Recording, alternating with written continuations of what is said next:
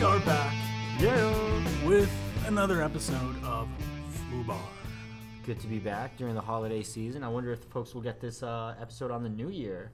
They will definitely get this heck yeah. episode in 2020. We'll sprinkle some holiday cheer if you didn't get any. That way, when you listen to this podcast, you'll get some of it. We have a great guest with us.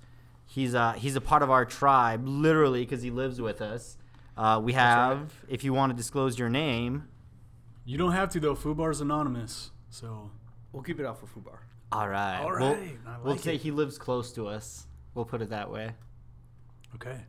Well, I got a couple short FUBAR stories. Go ahead. They're really, really short, but they're old school military stories. And some of them are not bad FUBARs, but I think they still need to be told. So one of them goes back to 1943.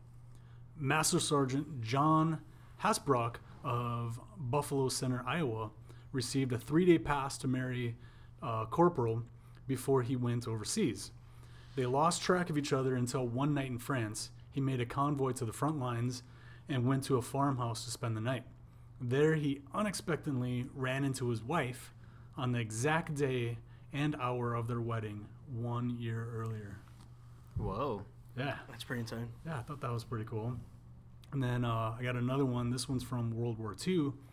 Gunner's mate Alan C. Hain was saved not once, not twice, but 3 times by his equipment in 3 minutes. First one was when his boat, the Juno, was sunk by a Japanese submarine. His life was saved by his helmet, which was crushed, and his skull fractured too, but he was okay. 2 minutes later, he sank with that same ship, but his life jacket brought him up to the surface, where he was once again saved by another piece of equipment, which was his raft. And he was the only survivor of 12 men on that raft. PPE works. Right? PPE works. Yeah. And then so this last one that I'm going to tell, this is from Private Leo Carrera of the 6th Armored Division. He was truly an indestructible man. A German bomb destroyed his half-track and killed 12 men, and only Private Carrera escaped. Although he was badly wounded, his sergeant tried to save him, and his sergeant was killed. His lieutenant tried to save him, and he also was killed. And then last but not least, his litter bearer tried to save him, and he also was killed. Yeah, that's kind of... wow. That's definitely to allude back to an old episode. Man, you thought Bad Luck Bobby was bad. Yeah. This guy, man, everyone around him just got killed. It's crazy. I think that just goes to show, kind of highlight the dedication of service, that you see somebody that needs saving, and it's literally just there, man after man after man. Let's keep trying. Yeah, just right. Back to back, just nonstop people trying to come over and help him out. Why not? Yeah. My FUBAR is a little cheesy. More of a, hey, this kind of stuck in my mind FUBAR.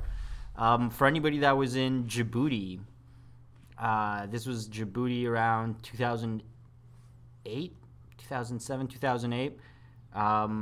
Happy holidays to those that spent time in Djibouti.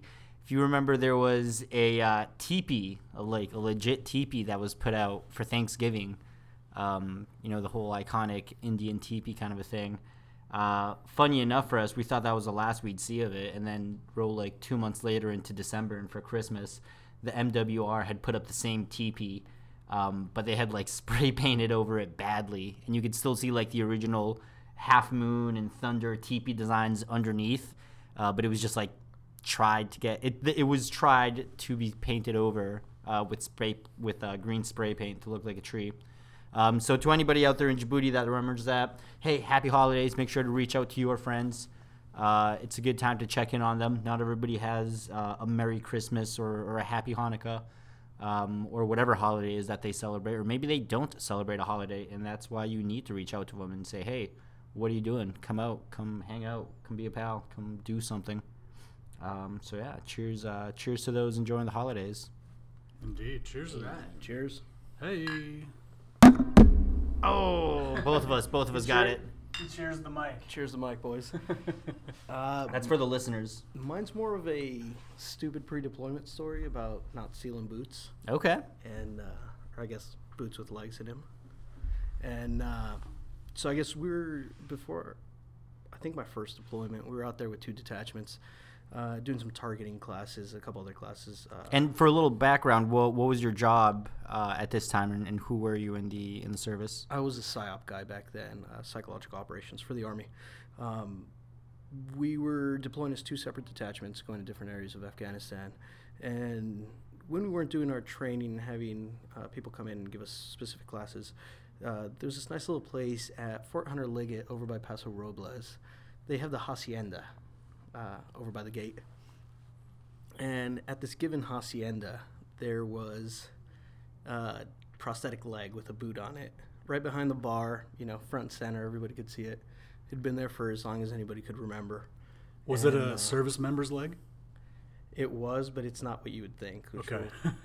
There's a stupid twist at the end. So I happened to not go out this night. It was a long day. I was sleeping. I get woken up around 2 in the morning. Everybody comes in like, Rick, you have to shave. And, being pre-deployment, we all have disgusting mustaches going, and we all look exactly the same. I guess one of the guys met a girl, and they were talking. It turned out that she told him he wouldn't drink out of this prosthetic leg, so he steals the prosthetic leg, and so he could chug out of it, right? Well, the bartender saw him and called the base police, and so they knew some of the people in the unit. They kind of knew, what barracks we're staying in, kind of thing. So 2 or 3 of the guys came back, told everybody that they had to shave because all they said is, "Hey, it looks like a Mexican with a mustache." And the guy who stole it wasn't even a Mexican. He's like a Hawaiian guy. Yeah. But he has a mustache, and he looked just like this other Mexican dude we had. So they ended up getting the wrong guy. He's in the wrong guy's in the back of the police car. Oh, damn. Our then major comes out, and he's pretending to smoke us. He kind of knew what had happened, and he ends up working out a deal with them of like, hey, if I can walk into these barracks and come out with a boot, will you stop asking questions about who did this? And so he ends up saving it for us. He wheels and deals with them, and the boot ends up coming out. They return it, and after everything's said and done, we're all just hanging out, having some more beers, and in the parking lot. And one of the guys comes over, and he's trying to give everybody a hard time. He's like, hey, that's First Sergeant so-and-so's leg. He lost it in Afghanistan, this and that. And it turns out that it wasn't service related, or it was like a car accident. Yeah. Wasn't service related, and it was given to the bar for completely separate reasons. And our sergeant major actually knew the guy. Okay. Who it belonged to. So it just, in this turnabout way, just ended up being like a small world kind of thing. But now they don't really like our kind at the hacienda. So don't steal boots. Chug out of prosthetic legs. I thought it was funny when you first said if we can get any boot to come out of the barracks. I'm like, somebody getting sacrificed for this? Like, is somebody going to take the blame? Some boot to take the blame. Cheers. So don't steal boots. Cheers to not stealing boots. Cheers, boys. Hey, so, we can, of course, cut this out, but what about your story with the 203? Can you tell that, or can we not tell that? Sure. I was going to say, keep in mind you dropped your name, by the way. Oh, that's true. We'll have to edit that out. Yeah, okay. Yeah. So this was my first firefight in Afghanistan. I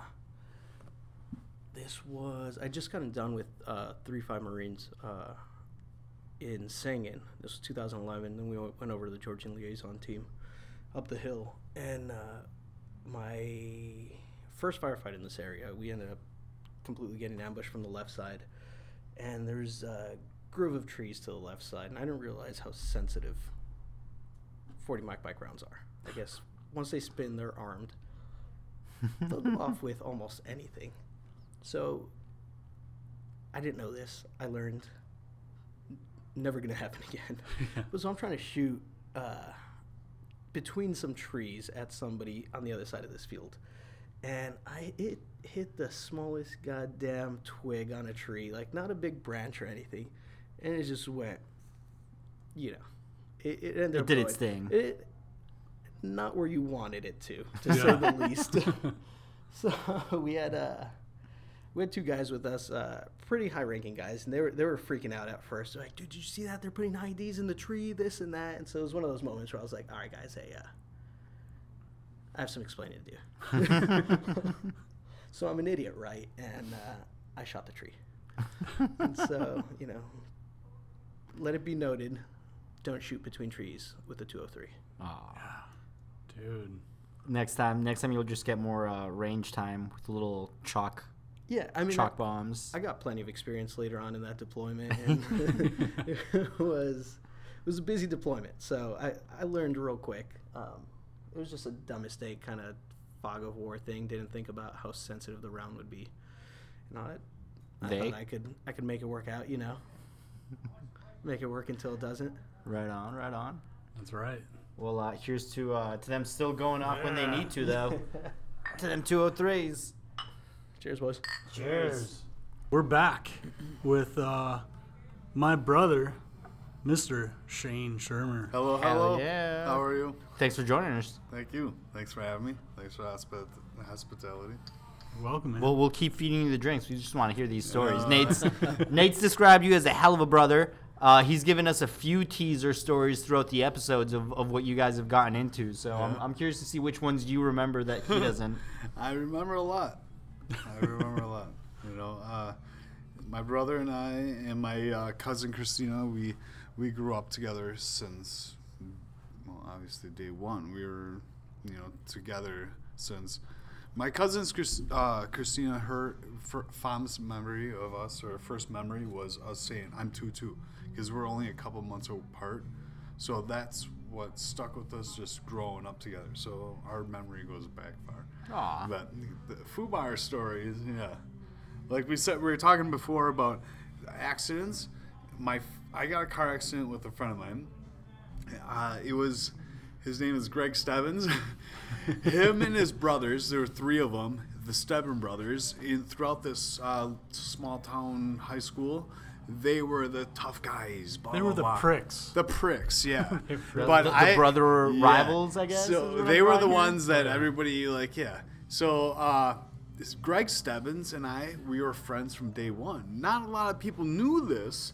Even his brother Brent didn't know this. All right, so his brother Brent was the big bully of the town and this and that.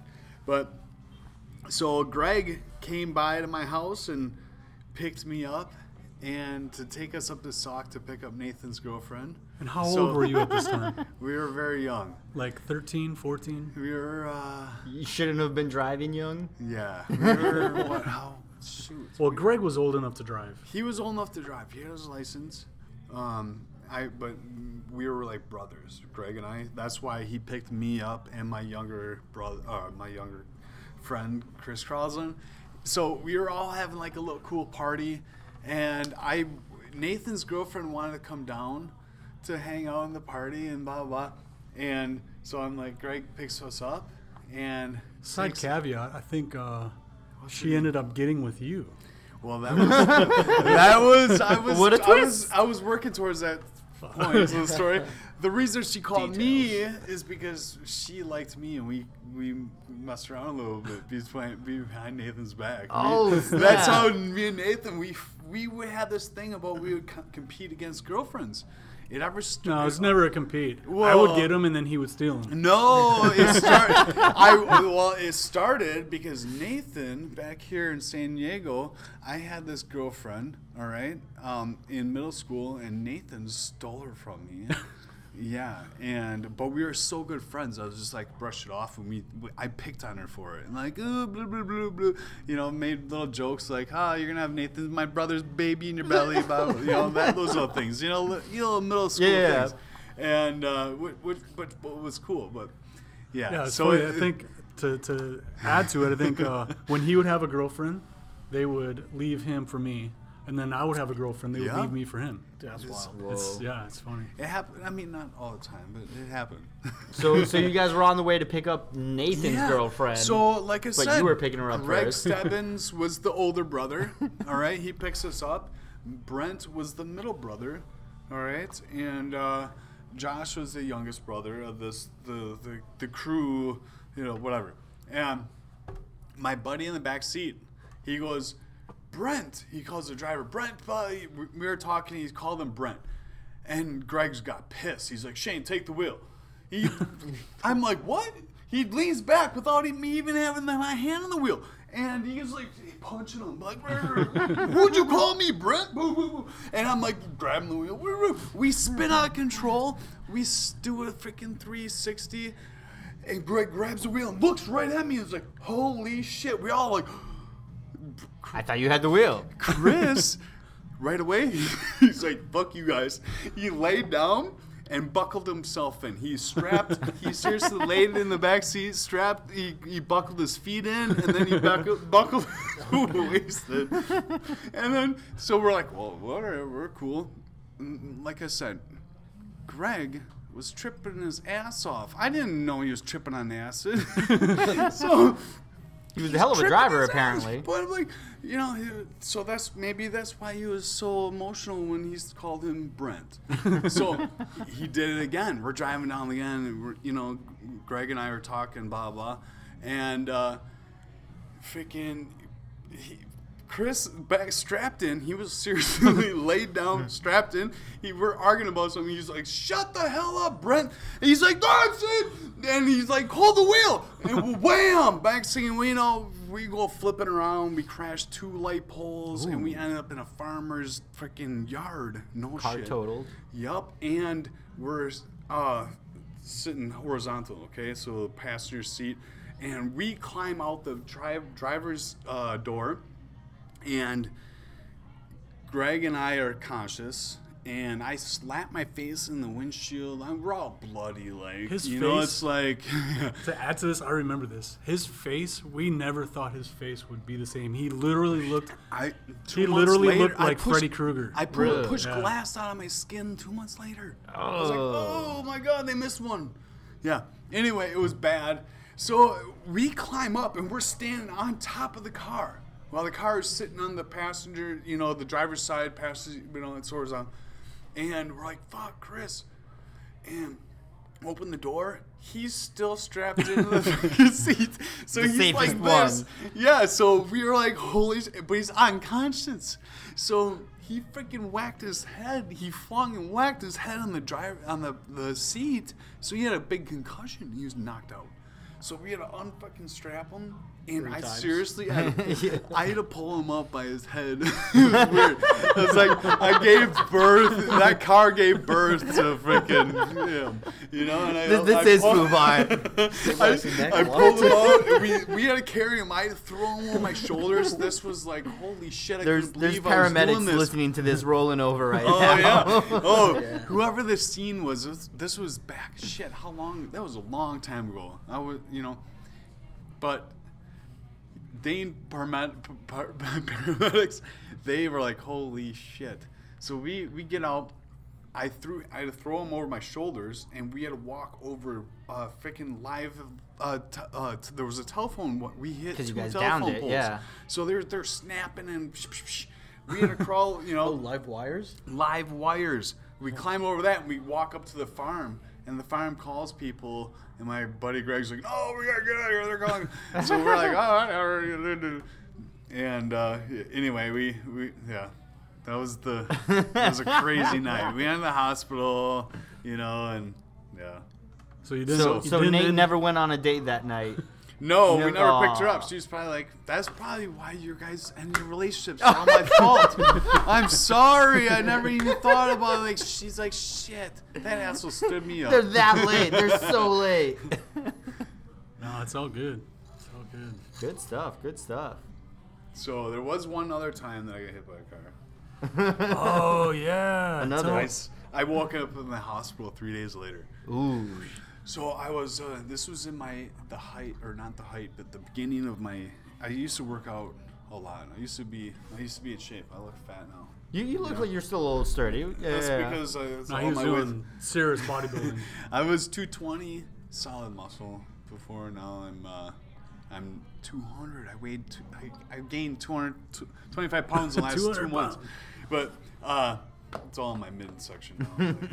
But I started working out a lot, and so I was a big guy, and I'm driving home. It was bar time. I'm drunk.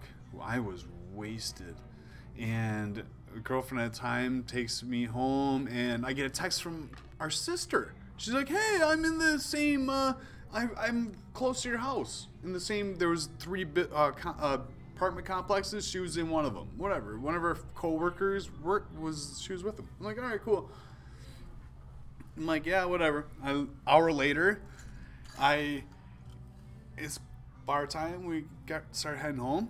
I get to a parking complex, and I hear this woman fighting up with this guy about a purse. She's like, "Give me my purse back." I'm like, oh, dun, dun, dun, dun. I'm like, I'm like, it's time to beat some ass. And I was just dating this girl like a few weeks into it, so it's like I'm gonna be a hero in front of her, and I'm a freaking beast.